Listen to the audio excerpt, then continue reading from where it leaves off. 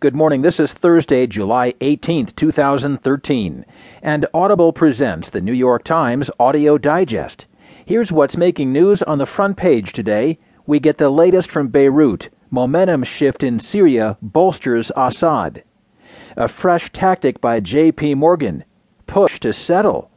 And tainted lunches kill 22 children in India. In today's national news, dementia's signs may come early, doctors say.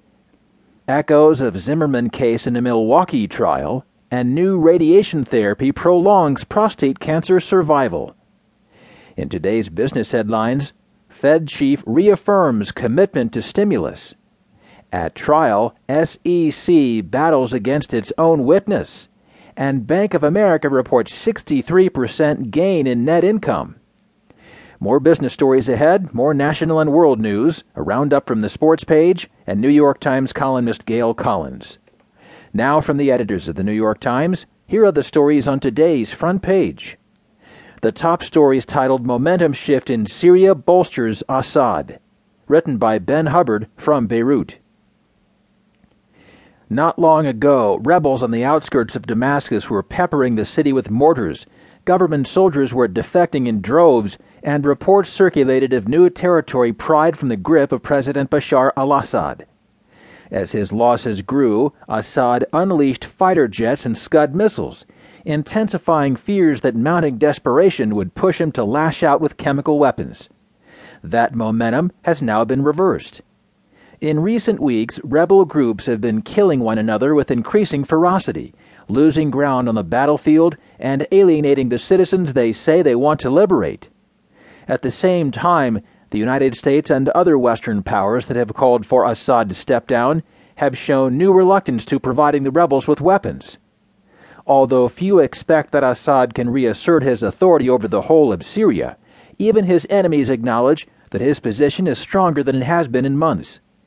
His resilience suggests that he has carved out what amounts to a rump state in central Syria that is firmly backed by Russia, Iran, and Hezbollah, and that Assad and his supporters will likely continue to chip away at the splintered rebel movement. Assad is powerful now, not as a president who controls a state, but as a warlord, as someone who has more and more sophisticated weapons than the others, said Hassan Hassan, a Syrian commentator at the Abu Dhabi-based English-language newspaper, The National. He's not capable of winning back the country, said Hassan. The civil war has balkanized the country with an array of armed groups controlling different areas. The government retains its grip on the capital and has been solidifying its control over a string of major cities.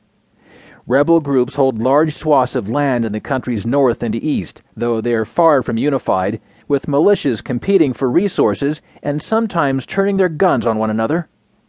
Overall, about 60% of the Syrian population lives in government-controlled areas, while the rebels effectively control 60% to 70% of the actual territory, said Andrew Tabler with the Washington Institute for Near East Policy. But a stalemate that has divided the country for months has begun to shift as Assad's forces have rolled back rebel gains. If the revolution continues like this, the people will revolt against us, said a rebel commander from the central city of Homs.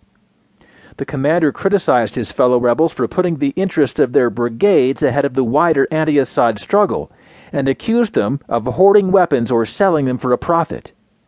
That lack of unity has prolonged the war and made their mission harder, he said.